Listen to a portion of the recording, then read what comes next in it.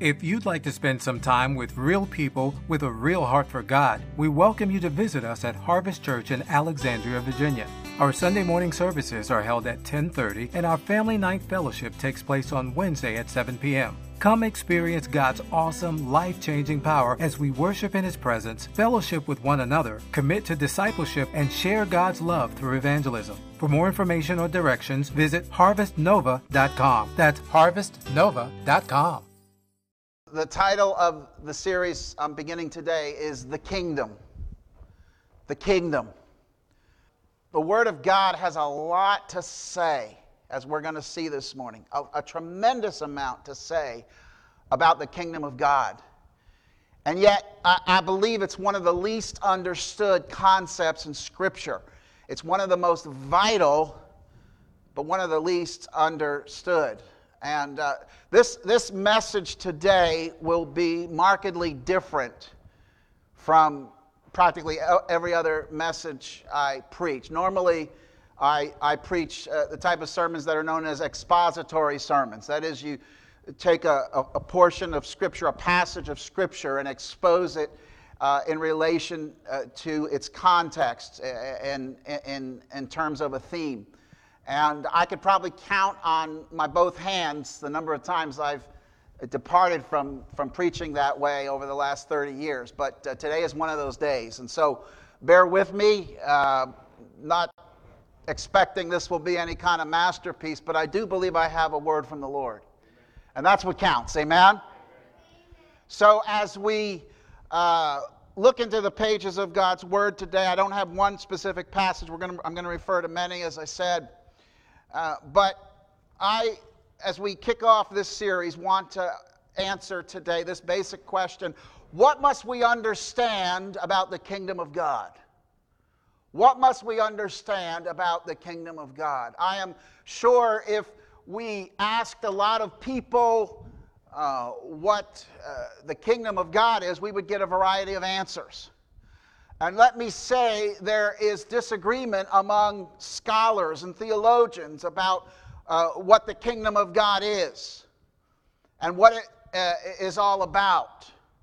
But I believe we have some clarity from the Scriptures today, and so I want to answer the question, what must we understand about the kingdom of God? And following my message today, I want to just have us respond to the Word of God. I believe it's one thing to hear the Word, it's another thing to respond to it. Amen? So I know we've prayed a couple times this morning, and I've just prayed. I'm going to pray one more time, that we would have listening ears and open hearts, and that we wouldn't just be hearers of the Word this morning, but that we would be doers. We would be responders to the Word of God. And so, will you pray with me right now? Holy Spirit, we are here in your presence. We are looking into the Word of God that, Lord, you have inspired. Father, I come against every distraction. I come against every hindrance. Lord, I come against anything that would, oppose what you want to do today. Lord, may we have not only listening ears, but open hearts. May you speak to us today. Lord, may we leave this place understanding more than we ever have before the kingdom of God and, Lord, its implications for our lives. Speak to us now in Jesus' name. Amen. What must we understand about the kingdom of God? Well, the first thing we need to understand is the importance of the kingdom of God. Pastor Tim, why are you focusing on that today? Why is the kingdom of God important? Well, I want to suggest to you some reasons. First of all, the kingdom of God is the central theme. It was the central theme of John the Baptist in the New Testament. He said, "Repent, because the kingdom of heaven has come near." Repent, because the kingdom of heaven has come near. Secondly, the importance of the kingdom is seen in the fact that this was the central theme of the ministry of Jesus. If you take a concordance, how many know what a concordance is? about 20%. Okay, a concordance is like a dictionary, not a dictionary, but it's like an index for words and concepts in the Bible. And if you look in a concordance of the Bible, you will see numerous references to the kingdom spoken by our Lord Jesus Christ. It was the central focus of his ministry. Matthew 4:17 says, "From then on, Jesus began to preach, repent, because the kingdom of heaven has come near." His ministry ended with the same emphasis. Acts 1:3 says, "After he had suffered, he also presented himself alive to them by many convincing proofs, appearing to them during 40 days and speaking about the kingdom of God." Just listen to some of these other references that Jesus made to the kingdom of God. In Matthew 5:3, he said, "Blessed are the poor in spirit, because the kingdom of heaven is theirs." Matthew 6:33, "Seek first the kingdom of God and his righteousness." Matthew 12:28, "If I drive out demons by the Spirit of God, then the kingdom of God has come to you." Matthew 19:24, "It is easier for a camel to go through the eye of a needle than for a rich person to enter the kingdom of God." Matthew 13:11, "The secrets of the kingdom of heaven have been given for you to know, but it has not been given to them." Mark 14:25, "I assure you, I will no longer drink the fruit of the vine until that day when I drink it new in a new way in the kingdom of God." Luke 4:43, when the crowds tried to keep Jesus from going to other cities, he said to them, "I must preach the kingdom of God to the other cities also, for I was sent for this purpose." And in Luke 10:9 and 11, it says, when he sent the 70 out, twice he told them to declare that the kingdom of God has come near you. I would say Jesus had a lot to say about the kingdom, wouldn't you? Also, Paul, it was the central theme of the New Testament. Paul continued this emphasis in Acts 19:8. It says, "Then he entered the synagogue and spoke boldly over a period of 3 months, engaging in discussion and trying to persuade them about things related to the kingdom of God." James in James 2:5 said, "Listen, my brothers, didn't God choose the poor in this world to be rich in faith and heirs of the kingdom he has promised to those who love him?" Also, the Apostle John spoke of it in the gospel and concluded Revelation with this emphasis. Revelation 11:15, "The kingdom of this world has become the kingdom of our Lord and of his Messiah, and he will reign forever and ever." Can we go to the next slide, please? Revelation 12:10 says, "The salvation, the power, and the kingdom of our God and the authority of his Messiah have now come, because the accuser of our brothers has been thrown out, the one who accuses them before our God day and night." And it's not just limited to the New Testament. In the Old Testament, it is a central teaching as well. Zechariah 14:19, "On that day Yahweh will become king over all the earth, Yahweh alone, and his name alone." Obadiah 1:21, "Saviors will ascend Mount Zion to rule over the hill country of Esau, but the kingdom will be the Lord's." And Daniel 7:14, we just covered this in our Bible study Wednesday night. He, speaking prophetically of the Lord Jesus Christ, he was given authority to rule and glory and a kingdom, so that of those of every people, nation, and language should serve him. His dominion is an everlasting dominion that will not pass away, and his kingdom is one that will not be destroyed. Hallelujah. Praise the name of the Lord. The kingdom. The kingdom. The Word of God is all about the kingdom of God. And church, this morning, we need to be all about the kingdom of God. Say, "Well, Pastor Tim, I don't quite understand it." Well, that's why we're here today. To help us to understand as we begin on this journey of exploring the significance of the kingdom of God. And so I believe if it was the central teaching of the New Testament and the Old Testament and of the ministry of Jesus, we need to be concerned about the kingdom today. You know, we focus on current events, and it's kind of hard not to, isn't it? in this information age. And we're bombarded with politics and you know, the world is all aflutter with this leaked Supreme Court decision that will overturn Roe v. Wade. And of course, it's only a draft, and it can be modified before the final opinion is given. But I want to say, as a side note, praise God. Amen. And this doesn't mean, of course, that all abortions will cease, but it will go back to the states, and it will go on from there. But praise God that justices are recognizing that there is no right to murder unborn children in our Constitution. Hallelujah. But we focus on, you know, bills in Florida and Texas and what legislations are doing, and we become so focused on the kingdoms of this world. Now, I get it. We should be informed. Matter of fact, we should be involved. We should vote. We should be involved and try to make a difference in our world. But let me tell you something. Our guest said it last week. We should be more about the kingdom of God than about the kingdoms on this earth. We should be less political and more kingdom this morning. You hear me this morning? So the kingdom of God is extremely important. It's extremely important for us to understand this morning.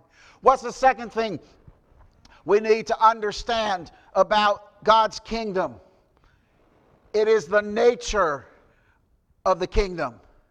The nature of the kingdom. I want to share some principles that clarify the nature of the kingdom of God. You're here today, you say, Pastor Tim, or you're watching online, great to have you joining us. You say, Pastor Tim, I've heard of the kingdom of God, and I know it's a phrase, but I don't really know much about it. Well, today we're going to discover a lot about the kingdom of God. The nature of the kingdom. First of all, we need to understand this.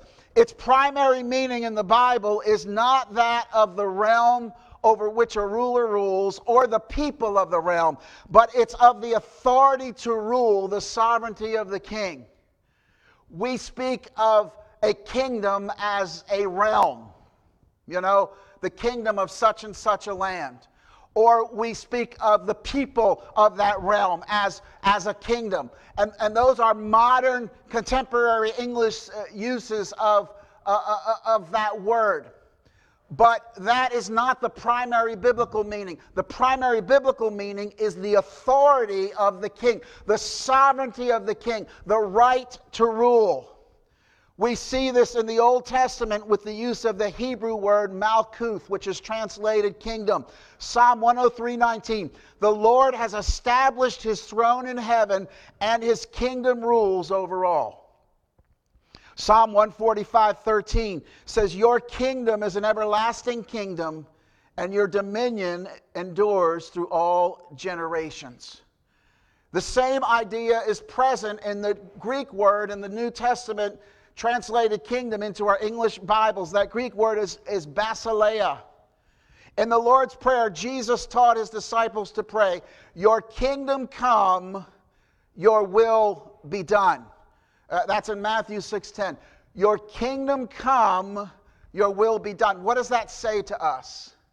It says that as the will of God is done in the earth, that his kingdom comes to that extent. His kingdom is extended. In Matthew 6:33, Jesus said to seek first his, meaning the Father's kingdom, and his righteousness, and all these things, all the necessities of life will be given to you as well. Seek first the Father's kingdom, and all the necessities of life will be given to you as well. So, kingdom primarily in Scripture is the authority, the sovereignty, the right of the king to rule. Second thing we need to note about the nature of the kingdom of God, it has both future and present aspects. Both future and present aspects. The Jews thought of time in two ways. The present age and the age to come. That's how they divided time. The age to come is the time after Christ's return when there's no more opposition to his rule. Now, in this present age, though Satan was defeated at the cross and by the resurrection, he is still allowed to wield tremendous power and influence this world for evil. While God is in control, how many believe God's in control? About half, okay. While God is in control, his kingdom rule is not completely manifest throughout the earth. That is why there's so much evil in the world. So the fully manifest kingdom rule of God will be in the future. 1 Corinthians 15, verses 24 and 25 says, "Then the end will come when he," meaning Jesus, "hands over the kingdom to God the Father, after he has destroyed all dominion, authority, and power. For he must reign until he has put all enemies under his feet." So the kingdom of God is future. The fully realized, perfectly realized kingdom of God is in the future when Satan has been bound completely and all opposition to the rule of God is eliminated. But the kingdom also has a present reality. When the religious leaders ridiculously accused Jesus of casting out demons by Satan's power, that's ridiculous, isn't it? Jesus told them that a kingdom divided against itself will be ruined, will not be able to stand. And Jesus concluded that in Matthew 12, 25 and 27 by saying this, "If I drive out demons by the Spirit of God, then the kingdom of God has come among you."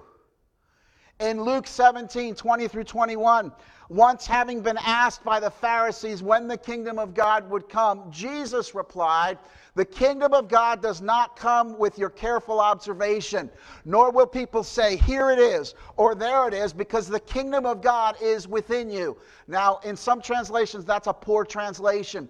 What Jesus actually said, a better translation, is that the kingdom of God is in your midst, or among you. So Jesus said, you can't look at the kingdom and see it somehow as though it's something tangible. He said, when God works in this present age, the kingdom of God has come into your midst. So the kingdom of God, though fully realized in the age to come, it bursts into this present age whenever God's will is done, whenever his rule is extended. When someone gets saved and gives their heart to Jesus Christ, the kingdom of God has come. When someone is healed, the kingdom of God has come into our midst. When a broken marriage is restored, the kingdom of God has come near us. When an alcoholic or a drug addict or a pornography addict or a gambler is set free, the kingdom of God has come. Hallelujah. I'm so thankful that though the full realization of God's kingdom will be in the future, that his kingdom bursts into the present, that he is active, that Jesus ushered in the kingdom of God in this present age. And whenever the will of God is done, whenever there's a soul set free, whenever there is a life change, the kingdom of God has come near to us. Hallelujah. I'm thankful that God began to usher in the nearness of his kingdom in this present age. One more thing we need to understand about the nature of the kingdom. The church is not the kingdom of God. Some have confused the church with the kingdom of God. The church is not the kingdom of God. It is called to bear witness to God's kingdom. The church is called to do the works of Jesus. Remember when Jesus said, "The works that I do, you shall do these works, and greater works than these you shall do." The church is called to do the works of Jesus, preaching the kingdom, ministering to the needy with compassion, healing the sick, sharing God's love. You see, church, that's our calling, to bear witness to the kingdom of God. It's not a popular message. It's not going to win you pats on the back in many circles. Can I tell you that?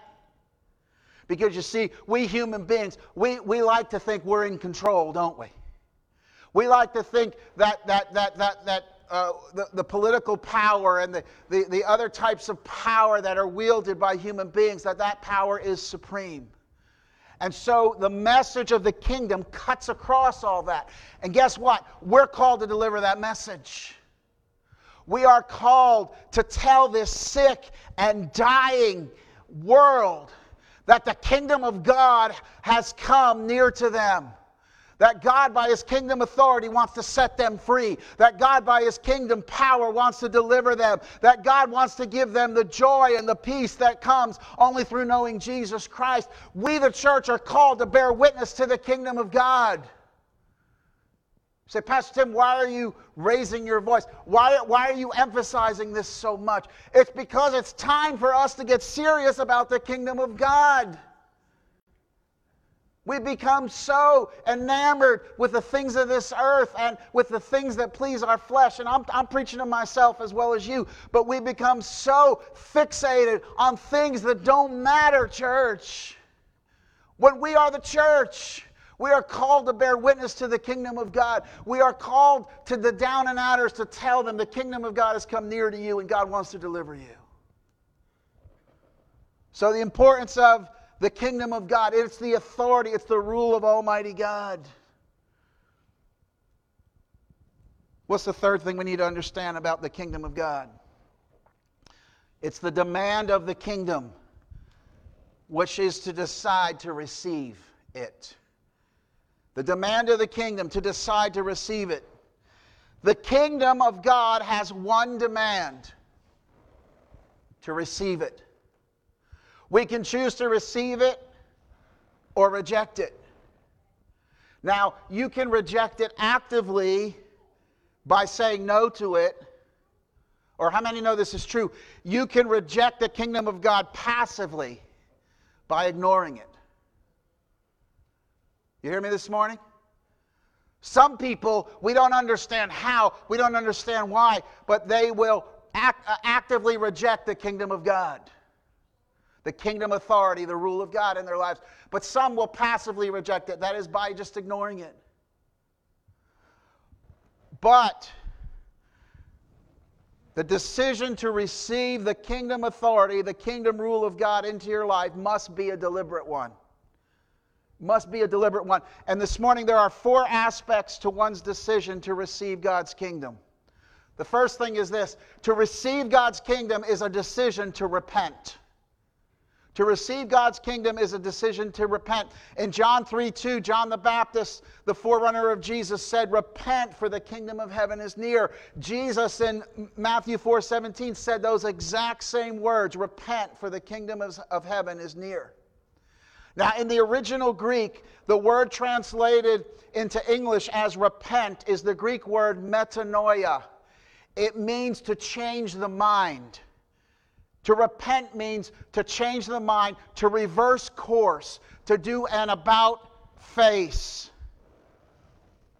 The decision to embrace the kingdom authority of God is a decision to think differently, to turn around, to reverse course in life. There is no salvation, no entering God's kingdom without repentance. Did you know that this morning? Well, Pastor Tim, you don't understand. I've been a church goer for decades. Wonderful. Don't stop. Pastor Tim, I watch church on TV. Great. Great. Do that. Pastor Tim, I put a big check in the offering last week. Oh, thank God. And a lot of you did last week, by the way, to bless our guests. Thank you for that. Don't stop doing that either. That's a good thing. But it's not the same as repentance. It won't get you in the kingdom of God. Repent. That is a running theme throughout the New Testament. The decision to receive the kingdom sovereignty, the authority of Almighty God in one's life is a decision to repent. It says, I'm not going to go my own way. I'm not going to follow my own agenda. I'm not going to do what's right in my eyes, but I am going to turn around. I am going to turn to Jesus. I am going to make Him the Lord of my life. I am going to allow the kingdom authority, the kingdom rule of Almighty God to rule and reign in my life. Secondly, the decision to receive the kingdom of God is a radical decision. It's radical. In Mark 9:45 and 47, Jesus said this, "The law and the prophets were proclaimed until John. Since that time, the good news of the kingdom is being preached, and everyone is forcing his way into it." Some translations say everyone enters it violently. Can you imagine? Is Jesus condoning physical violence? No, he's not. He's saying the decision to enter the kingdom of God, to receive the kingdom rule of God in one's life, is so radical. It's a forceful thing. It's not something you just slip into. It's not something that happens to you. It is almost as if it's violent. It is forceful. It is a radical decision to allow the kingdom rule of God in one's life. In Luke 14:26, in Mark 9, I gave you the wrong reference. That last one was Luke 16:16. In Mark 9:45 through 47, listen to what Jesus said. "If your foot causes you to sin, cut it off. It is better for you to enter life crippled than to have 2 feet and be thrown into hell. If your eye causes you to sin, pluck it out. It is better for you to enter the kingdom of God with 1 eye than to have 2 eyes and be thrown into hell." Talk about radical. Now, that language is metaphorical. We understand that. Jesus was not literally advocating for the cutting off of feet or the plucking out of eyes. But he's saying our hatred of sin, our buy-in to the kingdom rule of Almighty God has to be so severe that anything in our life that detracts from that leads us down the path of sin, that works against the kingdom authority of God in our life has to be radically eliminated. In Luke 14:26, he said, "If anyone comes to me and does not hate his father and mother, his wife and children, his brothers and sisters, yes, even his own life, he cannot be my disciple." How many know that's radical language? Again, metaphorical. He's not saying we should hate our loved ones. But he's saying our love for God, our embrace of the kingdom rule of God in our lives has to be so complete, so radical, so thorough that it's as if we hate our loved ones by comparison. That's a radical decision. Hear me, church. We cannot casually receive the kingdom of God. We cannot casually be kingdom people today. If you and I, as the Church of Jesus Christ, are to be kingdom people, it needs to be a radical decision. It needs to be complete. It needs to be thorough. It needs to affect every area of our lives. It's a radical decision. Thirdly, this morning, it's a costly decision. When a rich young man came to Jesus saying he had obeyed the biblical commandments and asking what he can do to receive eternal life, Jesus told him, it's very simple. Sell everything you have and then come follow me.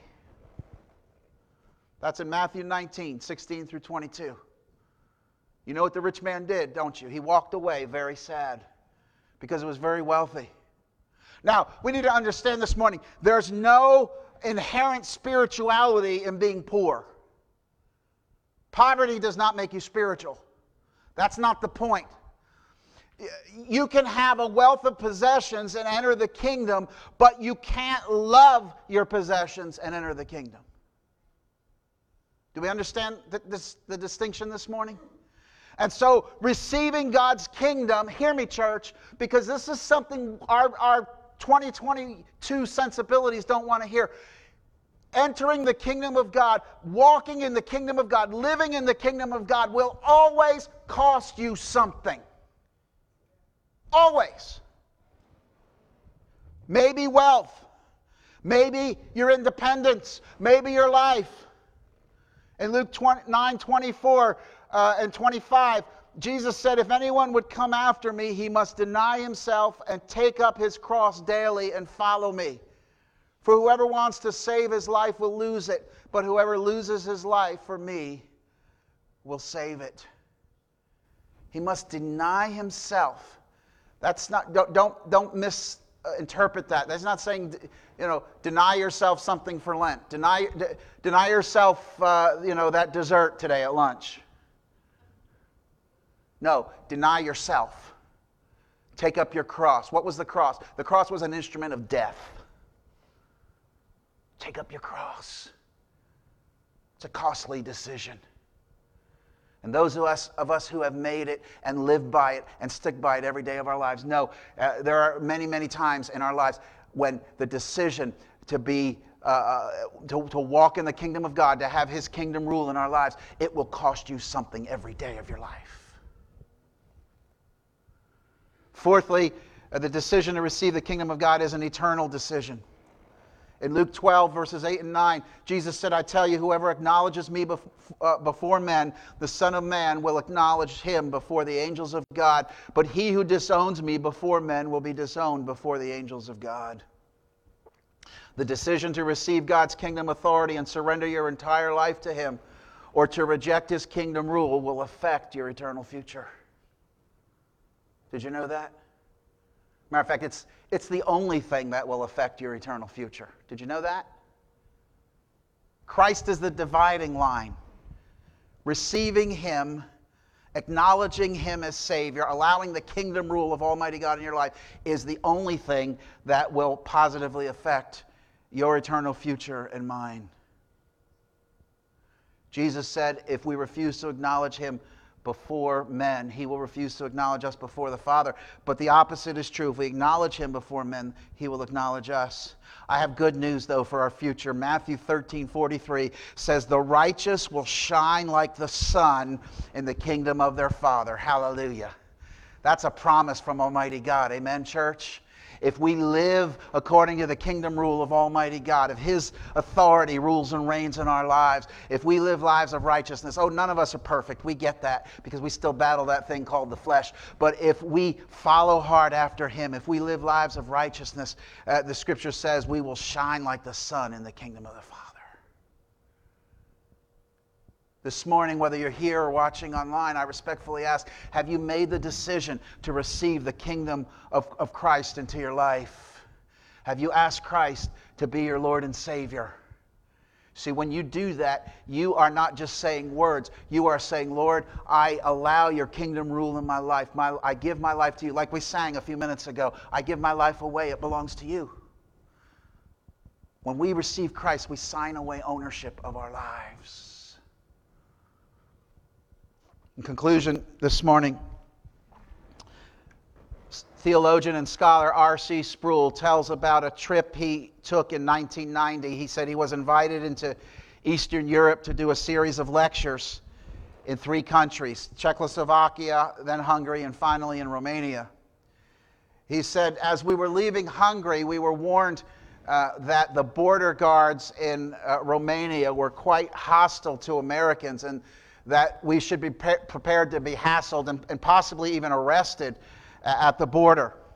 So he said, sure enough, when our rickety train crossed the border into Romania, 2 guards came on the train, and they couldn't speak English, but they pointed for our passports and to our luggage. They wanted us to pull our luggage down from the racks, open everything up. They were very brusque and very rude. He said, then suddenly their boss came on the train. And he noticed that one of the women in their group had something sticking out of a paper bag, and he pointed to it. He made her take it out. And it was a Bible. And he took the Bible and he began to leaf through it.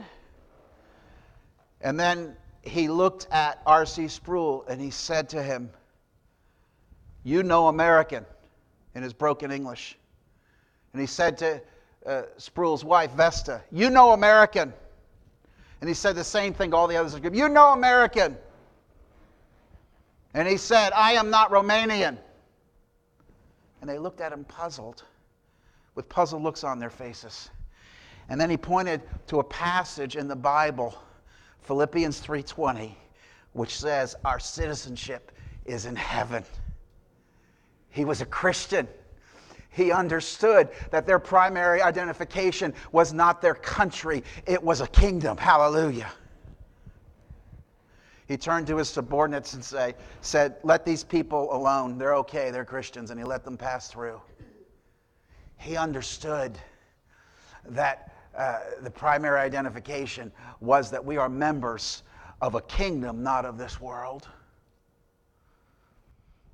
As we conclude this service today, I want to say this. If we are citizens of God's kingdom, I want everyone to hear this if you've heard nothing else today. If we are citizens of God's kingdom, our primary identification shouldn't be our nationality or our ethnicity, whether we're black or white or Hispanic or Asian or Pacific Islander or Eastern European, whatever it is.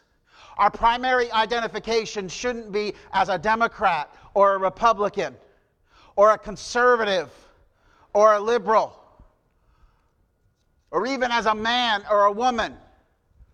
Those are the only two choices, by the way. Or any other label we want to put on ourselves. Our primary identification should always be that we are radical followers of Jesus Christ, that we are passionate citizens of God's kingdom. God is calling us, church, hear me, God is calling us to get serious about kingdom living.